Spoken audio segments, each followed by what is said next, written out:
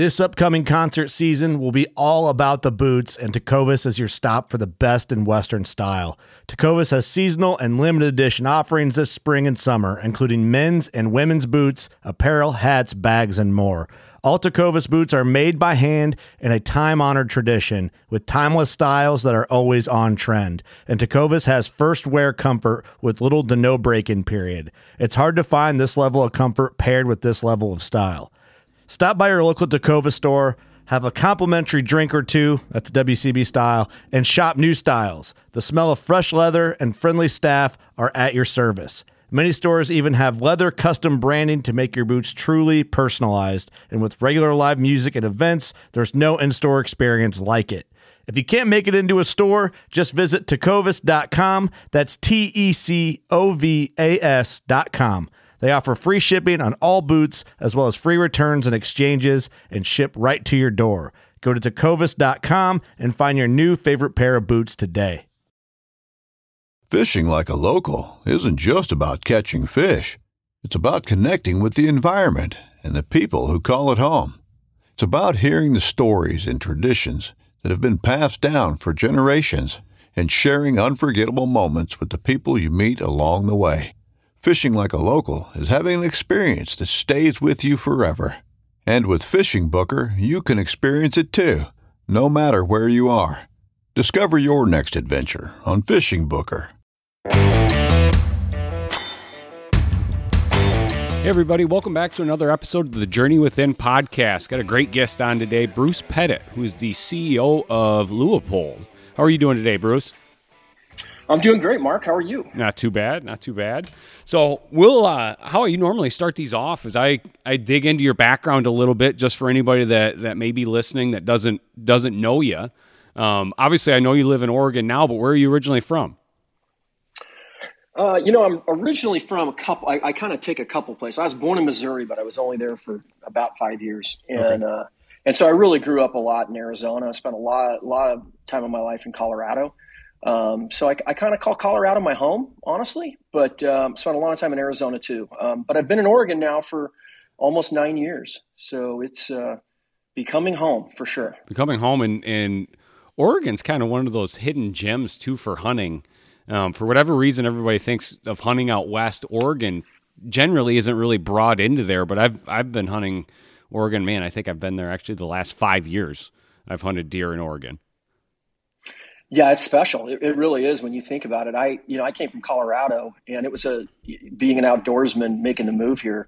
That was kind of one of the things I was a little reticent about. Like, wow, leaving Colorado with the fly fishing and the hunting that I have access to, and when I really got a chance to get to know Oregon, it's amazing. I mean, you think about being able to hunt, Roosevelt elk and Rocky Mountain elk and black bear and the different types of deer, from what you and I did together, Yep. which is a Columbian whitetail, to blacktail, to mule deer.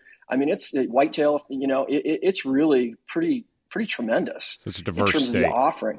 Yeah, it is. And the bird hunting's great. The bird hunting's terrific, wild bird hunting. And so I don't think a lot of people realize just how great Oregon is in terms of outdoors men and women. We've got the little bit of politics that goes on in Portland, but when you get outside that, man, this is a state that is full of just really ardent outdoors men and women that I think are as good as any out there. So it's a good state. Yeah, I would agree.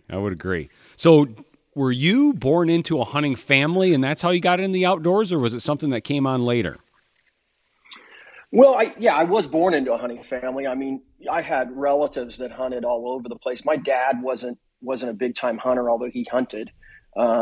But my grandfather on my mom's side was the one that took me on my first hunt. I was hooked. I was probably 7 or 8 years old, and took me on a quail hunt with his dogs, and that's all it took. I was just absolutely passionate about it after that point. Anytime I could get out, I did it. So I hunted in high school, and I played sports and stuff like that. So there was other things going on, but my dad's uncle taught me to fly fish. And so at a young age, I was able to go into northern Arizona and fly fish with him and do things like that. And so I would say we were a pretty solid hunting family all around. That's what it sounds like. So when you graduated college, what did you do before you ended up in Oregon at Leupold? So I've been in the sporting goods business pretty much my whole career. I spent some time early on the sales and marketing side. I owned an agency and was based out of California at the time, and we did basically sales and marketing for a number of brands in the sporting goods business. And then later on, I went to Seattle for a while and ran a company up there, and then eventually ended up in Colorado and helped found a company called Collective Brands. And we owned a number of brands in the sporting goods business. So I've been in this line of business my whole career. I was there 16 years, and we had multiple brands, some in performance and youth sports, as well as in the running space and snowboarding, et cetera. We owned about 13 different brands. And then, when that ended, we ended up having a transaction and selling that company. I literally saw a ad in sporting goods business for that Leupold was looking for a president and CEO, and I had a ton of Leupold scopes in my safe and was familiar with the brand. That was my go-to rifle scope brand, and so I thought, I wonder where they're located. I didn't know that, and literally looked it up, and they were in Beaverton, Oregon, and I went, I could probably do Oregon. I'm going to just, after I hadn't done a CV in years, I did a resume and threw it in, and lo and behold, they eventually offered me the job. So that's how I got up here almost 9 years ago. Oh, that's awesome. So I know, I know you mentioned you've been in hunting early, and I think I already know the answer to this, but I'm going to ask you just for everybody listening. What's your favorite type of hunting? I get asked that a lot, and it's a really, really tough one for me to answer because I honestly mean this, and I know it sounds, whatever hunt I'm on, mm-hmm. is the hunt I love. I mean, I can hunt anything, and I really love it. It's one of the things I respect about you and how diverse you are in what you do. I mean, I'm not just an elk hunter or a mule deer hunter. I really like hunting mule deer. That's one of my favorite things. Coming to Oregon, hunting blacktail, I fell in love with that.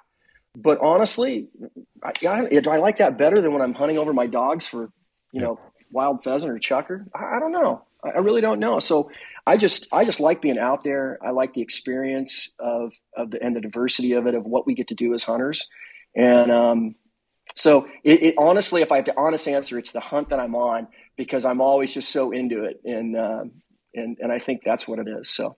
Well, that's great. And Bruce and I connected right away with our upland. He was being pretty modest on his dogs and his upland hunting over there. But that's how we connected pretty early, just with a true love on my side from upland hunting, and Bruce on the same. There's something about watching a good dog in the field that just, you just get memorized watching them work. Yeah, there's nothing like it. And when it's your dog and they're able to get in there and produce a bird and make a great retrieve, and it makes it all come together. So yep. I love that whole team aspect of working with good dogs. Well, I think that actually your answer kind of ties in, because I was going to ask you what gave you the idea to do the McNabb, the video that's on Leupold's YouTube page. If anybody hasn't watched it, you got to go and watch this. First of all, explain what it is for everybody, and then what gave you the idea to go and try to do it? Yeah, well, what a McNabb is it's an old Scottish. It started out of a fictional book, actually, that was written years ago. And basically what it was is to be a true sportsman, or an ultimate sportsman, if you will, in Scotland. You in one day, essentially, you would kill a roebuck, so kill a deer or a stag. You would get a brace of grouse, so 2 grouse, and then you would take the hair from the stag and the feathers from the grouse, and you'd tie your own fly, and you would catch a salmon or a trout with it. And do it all in one day from sunrise to sunset. Mm-hmm. And that's a McNabb. And I actually learned about it back in, it was probably 1997 or 8, I think, on a trip. I was over in business in England and on a business trip, and there was the game fair was going on, which is their big, it's their big show for consumers that they have. And so I went to the game fair, and I was watching these Labradors work and these English dogs, and they were just so well trained and just, really fast and athletic. And I ended up getting to know the guy who was I just want to introduce myself to the guy who was the captain of the English gun dog team. they were competing against all the other countries, and became friends with him. And his son had just done a McNabb, and that's how he was telling me about it. He said, "Yeah, I just did this thing, and it was a McNabb, and I thought it was so cool." Uh-huh. And so at that point, I put that in my mind. I'm like, I'm going to do that someday. I'm going to figure that out and figure out how to do that in the States. And I think people have done it in, Africa, and I've seen a few things out there. But so I just decided to do one in Oregon last year and see if I could pull it off. I'd hunted this area the year before, and I'd hunted it I had a mule deer tag, and I'd also taken my dogs and hunted some chukar there. So I knew it was all there. And then it's right on the John Day River, the North Fork of the John Day. And so I knew there was fish there because I'd fished it. So I thought, you know what, this is a great place to pull this off, all wild game. And if you can do it, this would be a really good spot to do it. So the following year, which was last year, I decided to try and make it happen in Oregon. So when you went into your marketing team over there and told them what you wanted to do, was it one of those looks of everybody just going, "Oh boy," or was it everybody was right on board right away? No, it was oh boy. It was like, what? Yeah. Yeah. Like, what are we doing here? What? And then, it's great because the camera guys are kind of looking at me like, I better get in shape. Yeah, exactly. It's like, I got to get in shape for this because we're going to be moving fast. And unfortunately, I didn't make it easy on the camera guys trying to film it because, it got a little chaotic at times. But they pulled it off. And David, one of our camera guys, was really good at just trying to do his best to stay up with the chaos and with me and everything else. And we got it done. But they thought it was a little nutty in the beginning. Like, there's no way we're going to waste a cameraman. You know how valuable that is when you're in hunting season. Oh yeah. When you're trying to produce content, it's you don't want to waste anyone's time for sure. But luckily, and literally the sun was going down when I finally caught a fish. So well, that's why I think it just added to the dramatic effect of it. If you're going to do it or not, and then literally, I would call it the last cast right before dark. You got it. Yeah. Exactly.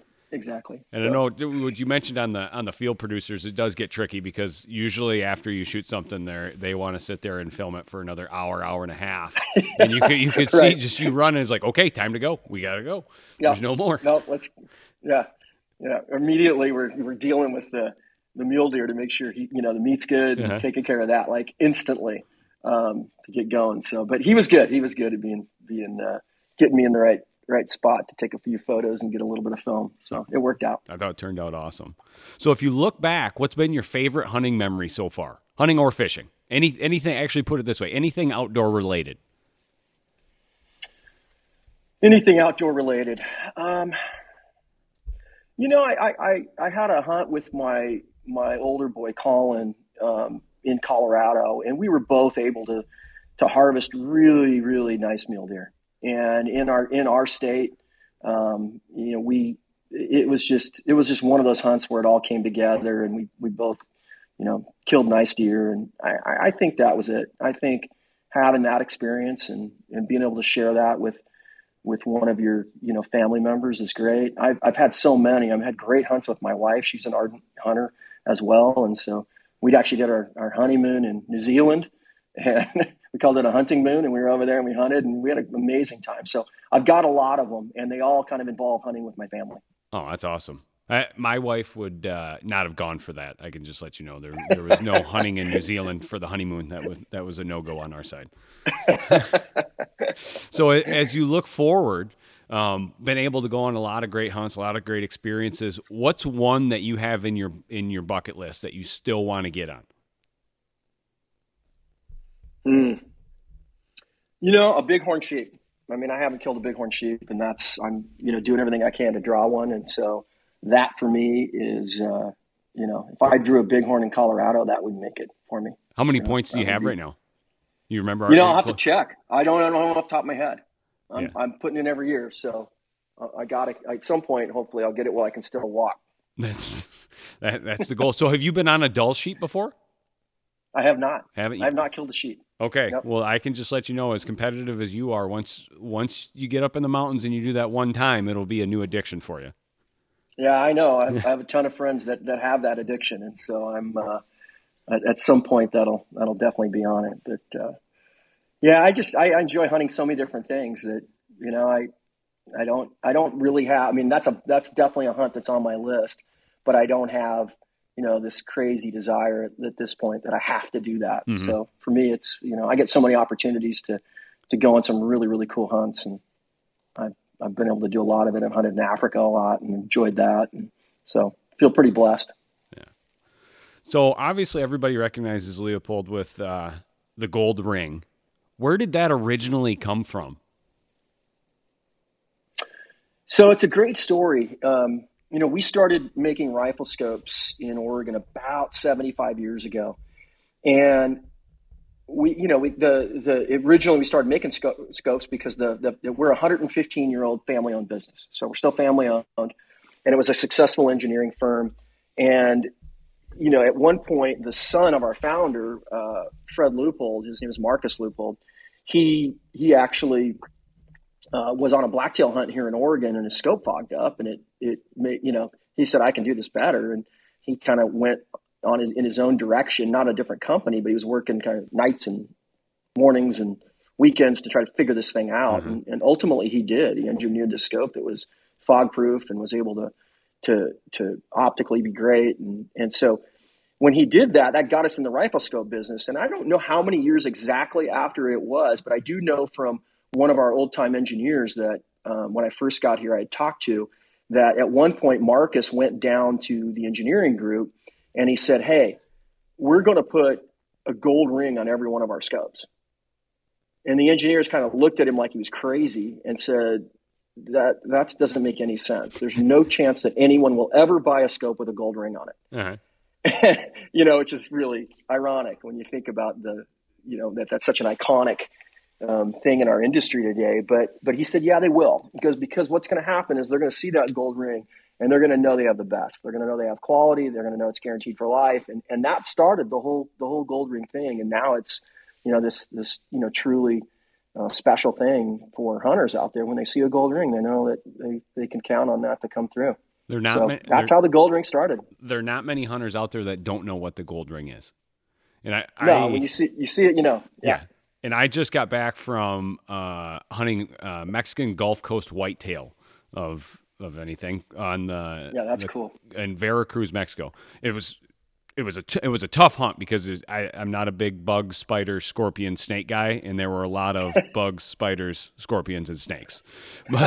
But so I could not get a firearm permit to get in there.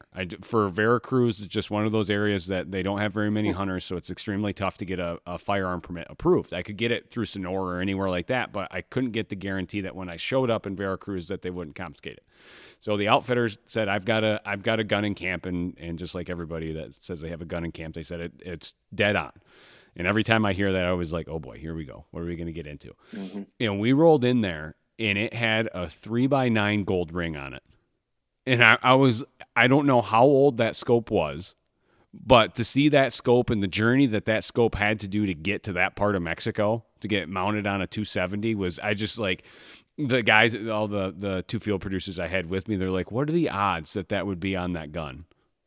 And I'm like, well, no kidding. It was a cool one. It had the story. The pictures out of it are great just because, I mean, just seeing this gold ring on top of this weathered 270 with rust on the barrel and everything. It was pretty cool. Yeah. You'll need to send me a photo of that. Yep. That's really cool. Will do. So as you've been in, let's focus on just the last 9 years for you. Okay. How have you seen the industry change over those 9 years? And I'm looking forward to this because it seems like everything changes about every 2 months right now. But for the scope, binos, spotters, like how has that industry changed or evolved over the last 9 years that you've been there? Well, I think that, you know, certainly we've continued to see technology become more a part of what we do. And that's a whole nother conversation we can get into as to, you know, how much technology we really want in hunting, right? Yep. But and what's fair chase and what's not, and all these different things as it relates to hunting. But, you know, the driver of the technology piece tends to be more on the military and tactical side of the business, where there's needs for that, obviously. And so we have a solid business in what we do with our elite military. And so we're constantly looking at new things from a technology standpoint. But And I think that's been the biggest driver in terms of product is, what makes sense and what doesn't. Whenever you introduce electronics into things, inherently there's failure. It just is. That's just part of electronics, Yep. And so, when you're like we are in guaranteed products for life, it's a big task, making sure that what you do from an electronic standpoint, whether it's just an illuminated reticle or whatever, that it's gonna perform. So I think that's the probably the biggest thing that I've seen. Fortunately, when you think about our industry, it's still a really vibrant industry. There's a lot of dealers out there because you have to go through a background check and you got to go to an FFL. And so when I haven't seen the industry's expanded in size, because of, recent events. And I will talk about it. There's the gun side, but I'm really talking about the hunting side, focusing on the hunting side of it. COVID was a horrible thing, but I will tell you what, a lot of people were able to kind of get back to their roots and really either re-engage or newly engage with hunting. And I would say, as far as things that I've seen, the most dramatic changes have come in the last, 3 years, where prior to that, hunting was flat to slightly down every year, as a sport. And now you look at growth rates of 14% in 1 year. In 2020, I think it was 2021, there'll be growth. I mean, it's really been great for the hunting industry to see that kind of growth. And we saw a lot of that at WTA too, with our clients coming to book hunts or the tags that they're applying for. The message we kept hearing over and over and over again was, I had originally planned to wait to do this, but over the last couple of years, I've realized I don't know what I'm waiting for. I should do it now. I have all the means to go and do it now. I'm not going to push it off. And I think exactly that's one of those things that COVID did open everybody's eyes of saying, okay, you have this goal of what you want to do when you retire or what you want to do when you hit 45 or 50 or 55. And I think COVID just made everybody realize, well, the world's just not going to continue to turn like we think it is every day. So if I have an opportunity to go and do it, I'm going to do it now, just to make sure that I can have that experience. And what I think what it's done for a lot of our clients, or the majority of them, is they go and they have such a good time, and then we hear, I can't believe I waited so long to start to do things like this. And then they want to do it more. And I think that's probably the same type of thing that you've seen with optics is somebody will buy a new set of binos and they're like, oh my gosh, I can't believe how good these are. And then it leads to a spotting scope and a new rifle scope and just kind of keeps growing from there. For sure. I think as it relates to get specific to optics, the one thing that for us has been tremendous is I think the consumer out there, particularly what I would call an experienced hunter, somebody who's hunted quite a bit, right?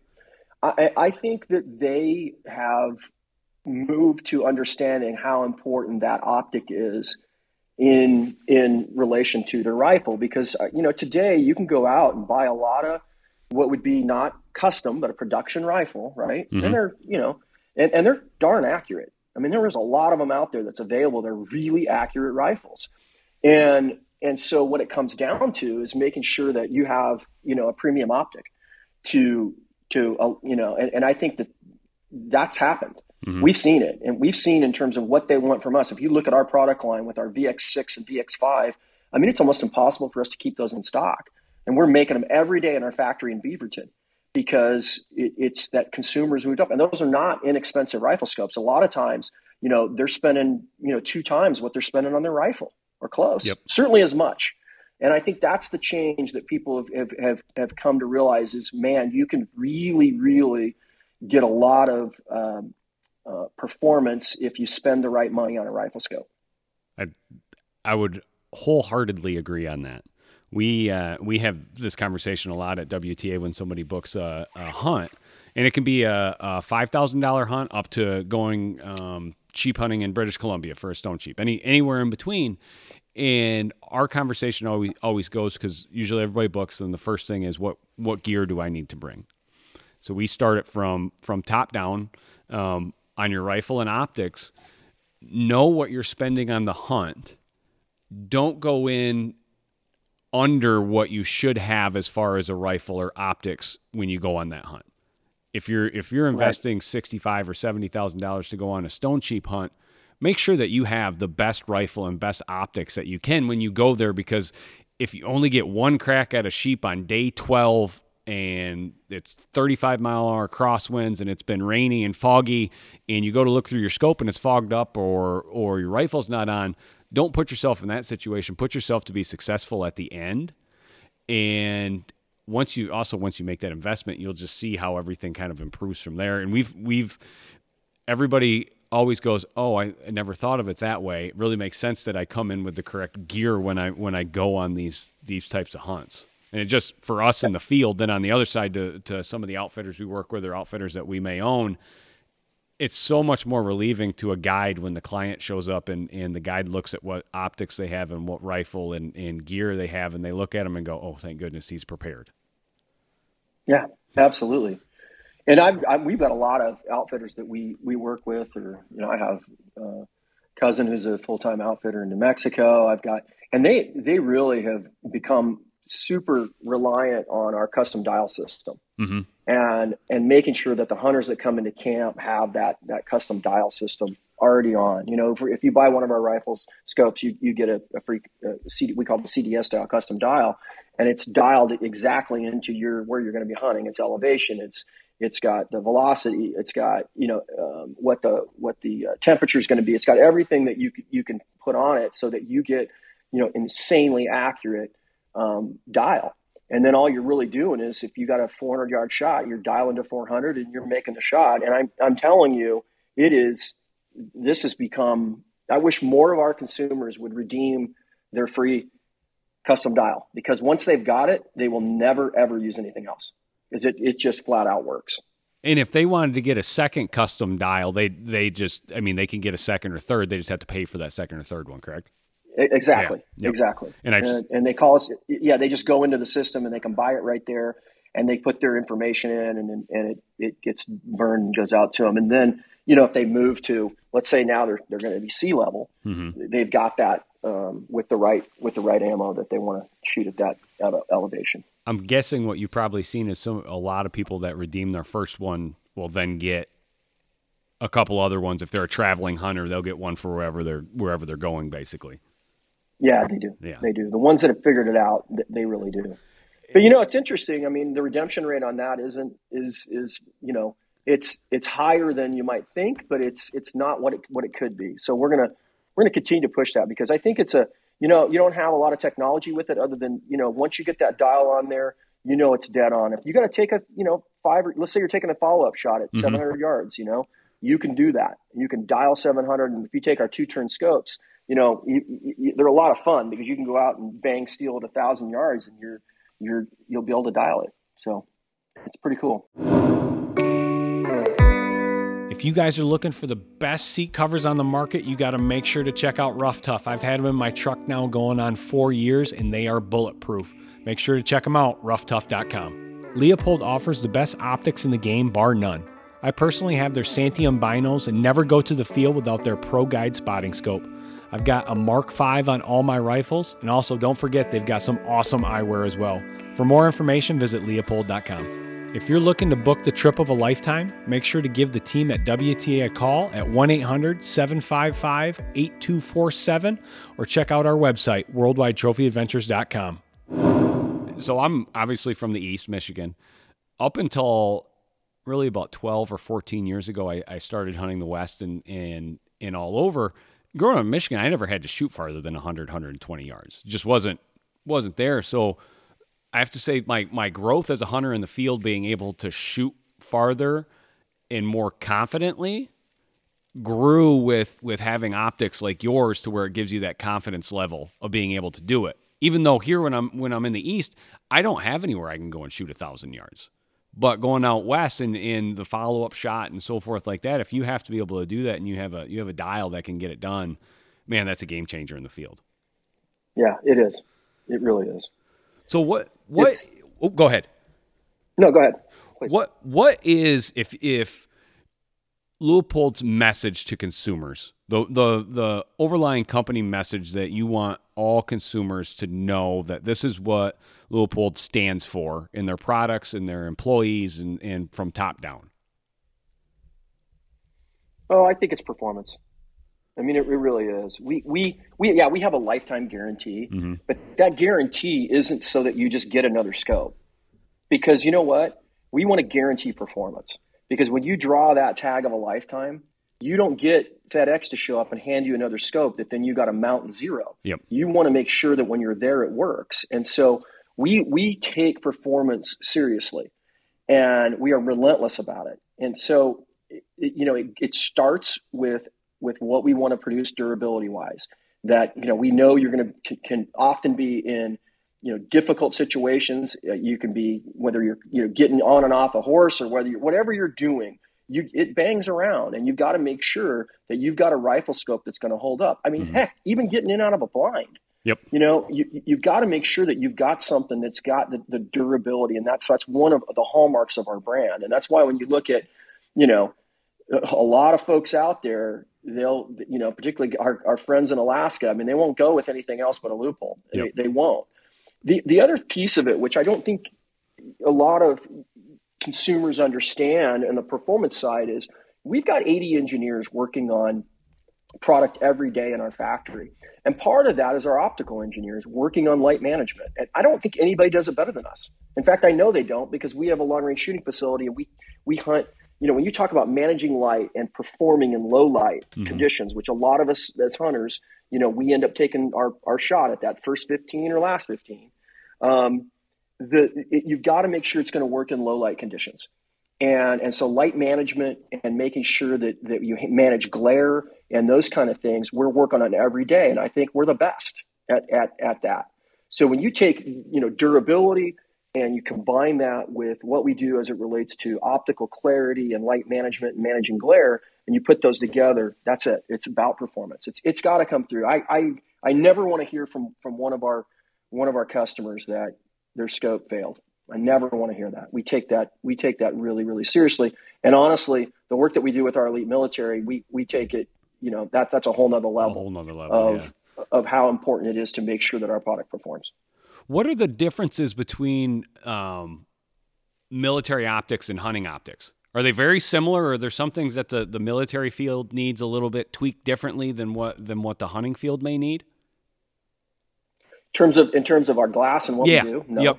We use what we do for, like CAG, which is Delta, the stuff that we supply there. You'll see that it's basically the same product. There may be a tweak they want here or there on a dial or a particular kind of set of things that they want that works for them better. But in reality, we use that to drive it all the way through our system. So if you're buying a VX6, you're getting as good as anything out there. Okay. And so we use it that way. So we want to make sure we bring ultimate performance across our entire product line. Oh, that's awesome. And you mentioned 80 engineers. How many total employees are in Beaverton? We got about 735, I think was the last count. It fluctuates now and then, but yeah, we're just over 700 employees. And we work 7 days a week making rifle scopes. Has it been like that? Has it been like that all 9 years you've been there, or is it just ratcheted up? No, we've grown. Grown. Yeah, yep. We've grown. I think when I got here, we were at probably about 650 or 630, something like that. So we've grown. We've grown our business. We're a bigger company today than we were then. And certainly as an American, we've invested a lot in American manufacturing over the last 8 years. And I think really put us in a position to continue to grow. I mean, no one does what we do. There's no one else in the United States that's even close. Any optic that you mount on any kind of a firearm, whether it's a handgun, bolt action rifle, anything has got to come out of our factory. That's the moment of truth. And so we take that very seriously. And those are all made in America products, correct? Absolutely. Yep. Design machined assembled right in Beaverton, Oregon. Oh, that's awesome. And I would say your growth. So question for you, has that growth been from an expanding market, or have you been taking market share away?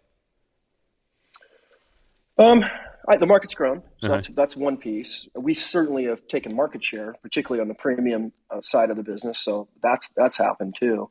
But Mark, I don't look at it, because we're family owned and it's really about generational value. We don't look at it as, we want to be the biggest.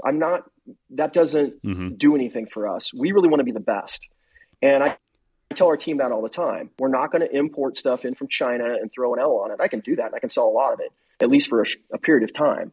But we're not going to do that. What we're going to do is all of our rifle scopes, we're going to make sure are made right in our factory. And we're going to make the best. And if we do that, everything will take care of itself. And so doing that, particularly on our mount systems, our rifle scopes, some of our spotters, it does limit what you can do from a growth standpoint, because I can only, expand a factory so fast. Yep. And so I know there's been some people that have been, a little bummed out because they couldn't get their VX6 right when they wanted or whatever. And I get that. I understand that as a consumer, but ultimately there's no way I'm outsourcing that. And so we're going to continue to grow appropriately. And we actually will make more rifle scopes this year than we've ever made in the history of the company. Wow. And previously it was 2021 was your record, correct? Yeah, it's going to, as far as rifle scope production, 2022 will overtake it. Sure. And I'm guessing you probably already have your orders going, knowing that it's November now, going already into 2023. Oh yeah. Is that demand? Does the demand still look there from that growing market? Yeah, demand's still there. I think that we're seeing some changes in the industry. Some of the optics around handguns and things like that have slowed a little, although we're still selling a lot there. But our hunting scopes in particular, and our Mark V, which has taken over the precision hunting world. When you look at that, it's become the dominant player in your PRS type series and so forth. So I think those demand is still at record pace. And so we're going to ramp up more production on those. We've got plans to continue to expand what we're doing on our Mark Vs. And also the Mark V has a lot of military contracts around it. So we have other demand that comes in around that. But our VX6s, our VX5s, VX3s, all of those, we're continuing to ramp up what we're doing from a capacity standpoint. So with all your different lines of products over there, what's your favorite? Well, because I'm a hunter and I like rear focal, I shoot a VX6 or a VX5, and those two I usually will go with either the 3D18 and the VX6. I like generally with the type of hunting I'm doing, I'm usually packing a rifle around, so I know how well we gather light, so I'll go with a 44 millimeter objective on that as opposed to a 50. But either one. I like to have an illuminated reticle. I think that helps. The 3-18 with the 2-turn dial can shoot as far as as I'm going to want to shoot anything. I also like the 3-15, which is also in the VX5 line. So those are probably my two go-tos, depending on what kind of hunting I'm doing. But those are very similar. Now, if I'm here in Oregon and I'm hunting in really close quarters for a Roosevelt, I would go with a 2-10 or a 2-12 in a VX5 or VX6. And just to be able to know that I'm 12 is probably as far as I'll need to use that in this, if we're hunting Roosevelts on the coast. So it just depends on the application. How would you recommend for a hunter that's looking to either buy a scope, binos, or a spotter? Like what's the best way to look at your lines and figure out which one's best for them? Well, I think we have a breakdown on our website where you can kind of do that actually. And you can look at it. And so I always ask, because I get asked the question a lot, like, hey, I want to buy a kit. Friends will ask me, or people in the industry or whatever. And, what do you recommend? And so the first question I'll ask is, what are you going to use it for, right? Like, where are you going? What do you want to use it for? And then really, back it off from there. So if someone is going on an elk hunt and they've got to do a lot of glassing, then I'm probably gonna tell them, hey, here's how I would look at it. On my chest, I'm gonna go ahead and put a 10 by 42 binocular. I'm probably gonna go with the Sanny Am or the Pro Guide. Those are both really, really high quality. And then I'm gonna use the 1556s and I'm gonna have them on my tripod so that if I want to sit down in glass with a 15 by 56, I can use that, and I can also interchange it out with a spotter if I really need to get up close and say, is this an elk I'm wanting to go after? Mm-hmm. So I would build my kit around kind of where I'm going to be, what I'm hunting, and have those components that go in there. And then again, if depending upon how long I think the shot could be, a 3D18 really covers it. I rarely see myself. Jim Shockey, he'll always use a 4-24 in every situation, and he's done a few things, right? Yes. So yeah, it works for him. It works for him. Yeah, it worked for him. And so, I respect that with Jim because I've had these conversations with him. But for me, a 3-18 gets me what I need, and also I've got 3 power if I need to, dial it way down. So I think it just depends. What's the hunting application and what are you doing? If you say I want something that's going to work across the board no matter what I'm doing, then I might go with a 12 by 50 bino, because then I can use it in a whole bunch of different ways and say, okay, I'm only going to use this bino, and I'm gonna actually, from a spotter standpoint, I'm going to take a Pro Guide spotter out and probably with a that's got kind of the mid range magnification in case I need to pack it. But if it's not, I can have it sit, and then I'll probably get a 3-15 VX5. I know that'll work anywhere. So, and that's a little bit more affordable package than the first one that I talked about. So it really depends on what do you want to spend, and then what's the application you want to use it for. And I think one of the other things that listeners may know, may not know, you guys have all the accessories and everything that go with that too. You've got the tripods, the bags. Like everything from top to bottom that you could possibly want. Like I just keep looking at your guys' website, and it seems like something else pops up there almost weekly of what completes, as you say, the kit for everybody in the field, but the whole hunting package, anything optics related, bags, like any of that stuff, like you guys have got it all. And you can definitely tell you just didn't go and buy it and say, hey, this one's good. You guys spent your time and engineered it correctly for the in the field uses as well. Yeah, we have along with our product line managers that manage our, whether it's rangefinders or spotters or, scopes or binos, we have a product team that does that. But we also have what we call a Pro Gear product team. And the mission that they've had for, I guess it's been 5 or 6 years now, we've started this because we really didn't have this, certainly when I came to Leupold and Stevens, we didn't have anything like that. And so we really went in and said, let's get, these guys are hardcore hunters, hardcore shooters. Let's get them engaged on really building product that was going to complete everything you need. And so now today I look at it and I'm like so pleased with the work that they've done, because we got, you can take our Optics Go bag is what we call it. It's a super cool bag. You should get one if you don't have one, because they're really cool. I'll send you one. But this Optics Go bag, and being able to, you could fill that up with everything you need optically to really make sure that you've got everything you need to be successful on your hunt. And whether it's, adapters for tripods, or it's, we got a great vinyl harness. It's as good. I think it's better than anyone out there. It's really well designed. If you're hunting in bear country and you want to have a handgun, we've got the ability to attach a handgun holder to the front of that. There's just so many cool accessories that we've been able to come up with that, really complete the whole package. And so we got a team working on that every day. We have a product line manager that his job is only working on completing that kit. And I think that's how you guys continue to stay at the top of the pyramid in the optics market. Is you've got the best optics, you've got everything there, but now you're completing in the accessories to where it is truly a full kit. And I did get one of those bags. I saw you had one in Oregon, and I was looking through that thing, and Skip got me one.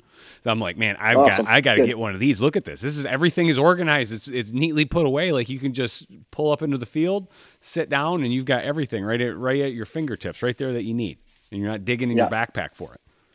Yeah, exactly. So exactly. I've got a question. I don't know if you can answer this or not. Do you have anything new that's coming up that you can share? I know you've got some things that are coming out that you can't share, but is there anything that you can share? This is one of those questions that always gets me in trouble with my marketing and product team.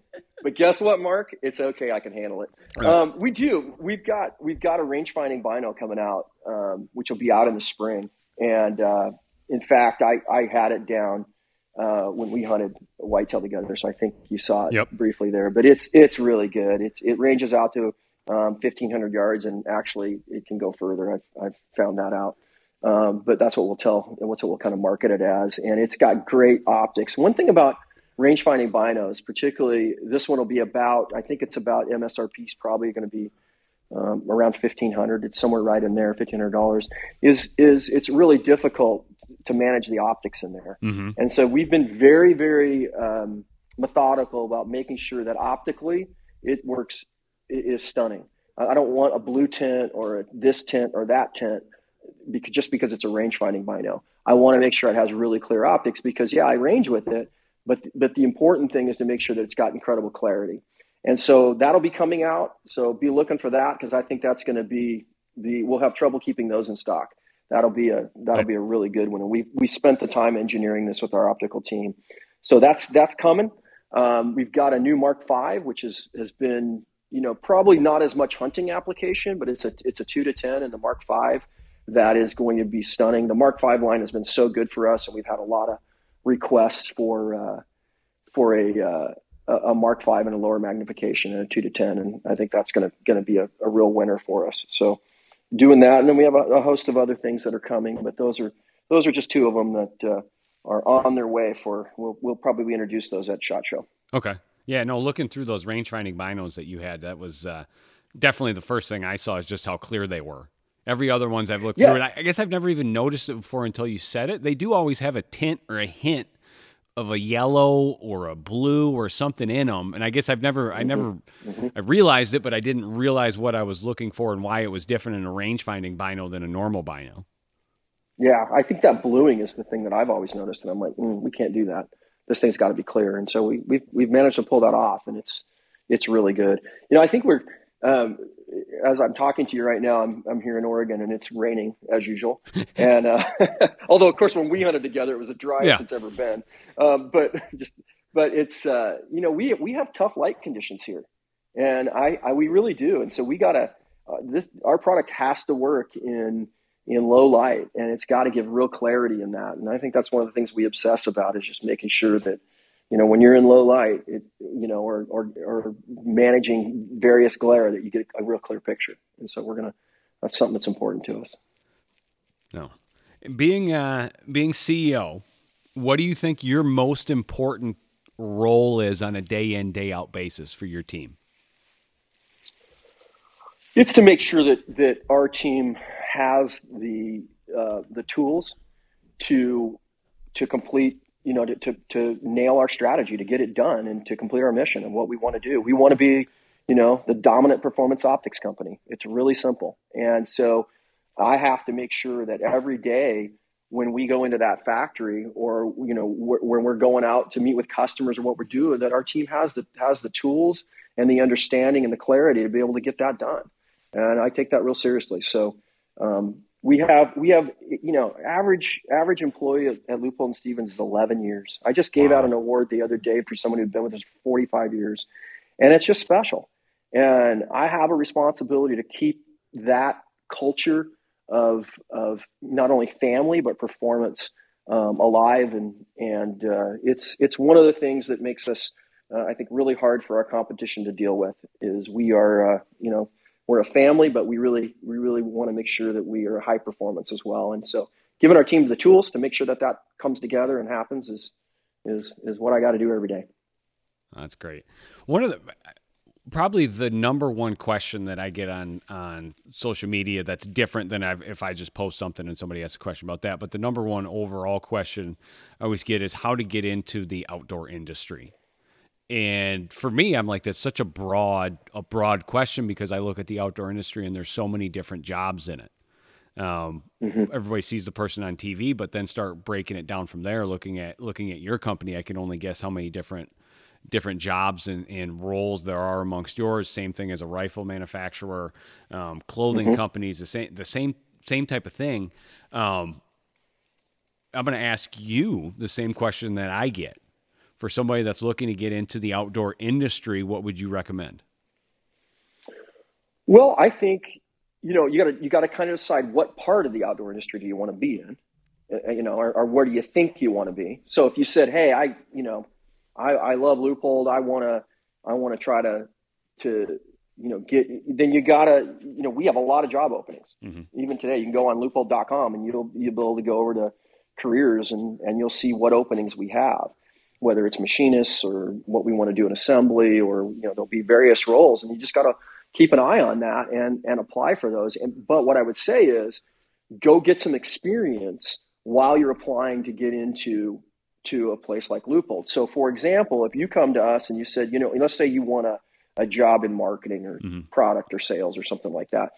If we know on your resume that you've worked at a place like Sportsman's Warehouse or Cabela's or one of our local dealers, that's gonna be one up because you've got some experience in the industry.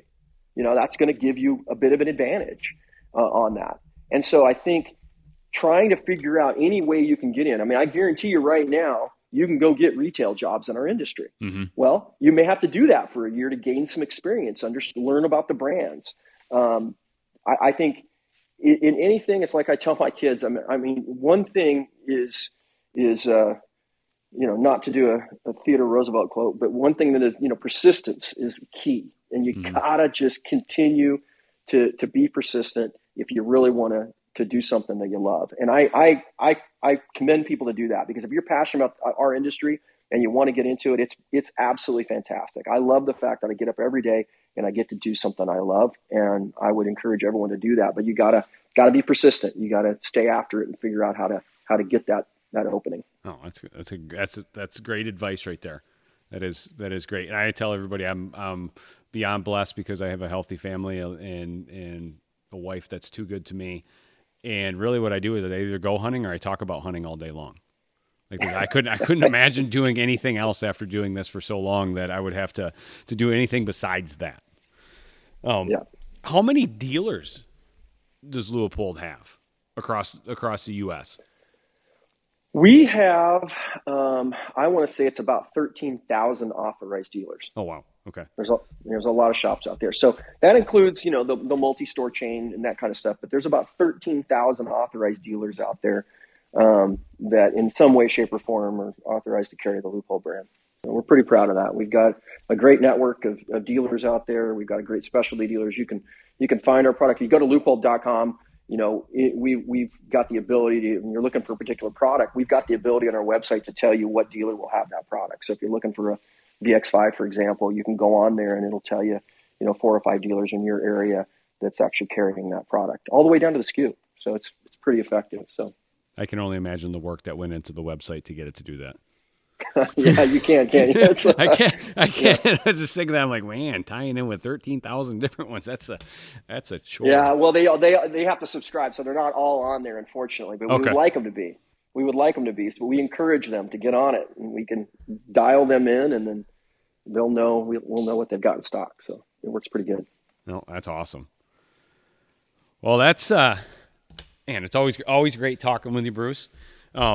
Anything else from a Leupold side that you want the listeners to hear before we end today?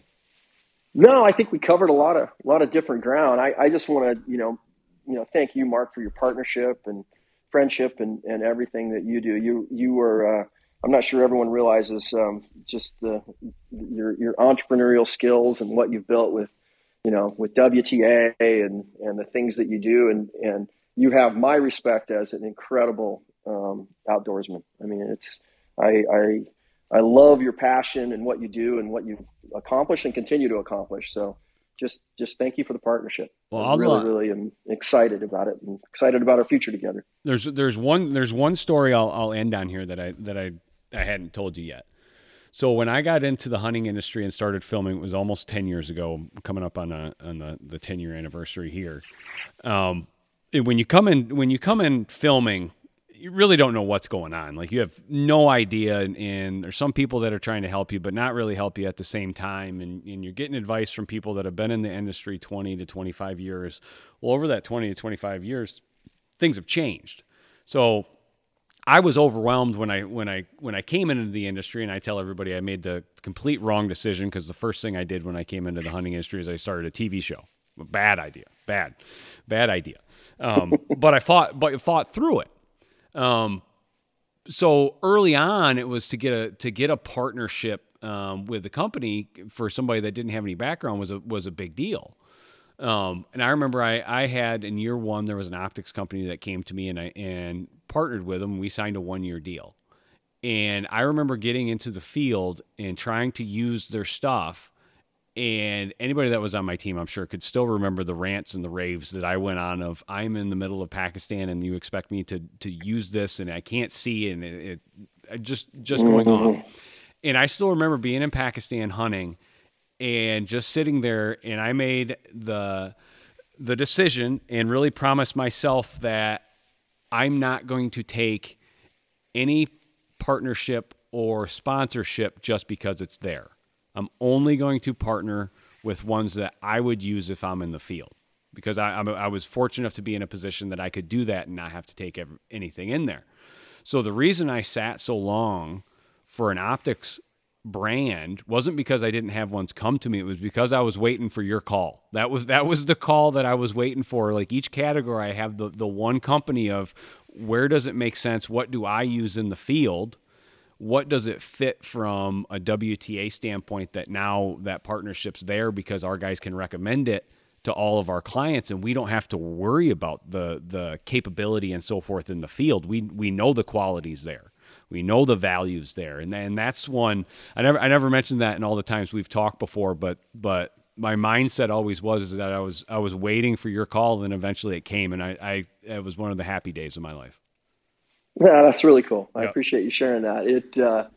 Robbie Berger, our mutual friend, is the one that said, hey, you should really, you and Mark should meet and talk. And that's what got that going. But I goes both ways, because I did the same thing. I got on and really learned a lot about what you were doing. And obviously your diversity of hunting and the things that you do is the same stuff that I love. And so, when we had a chance to meet, I knew it was going to be a great partnership. But we're super picky, right? If you look at the folks we've got on our brand, from Jim Shockey to Randy Newberg to Fred Eichler to the Drurys. I mean, we're pretty picky, and so it's just great to have you as a part of Team Leupold.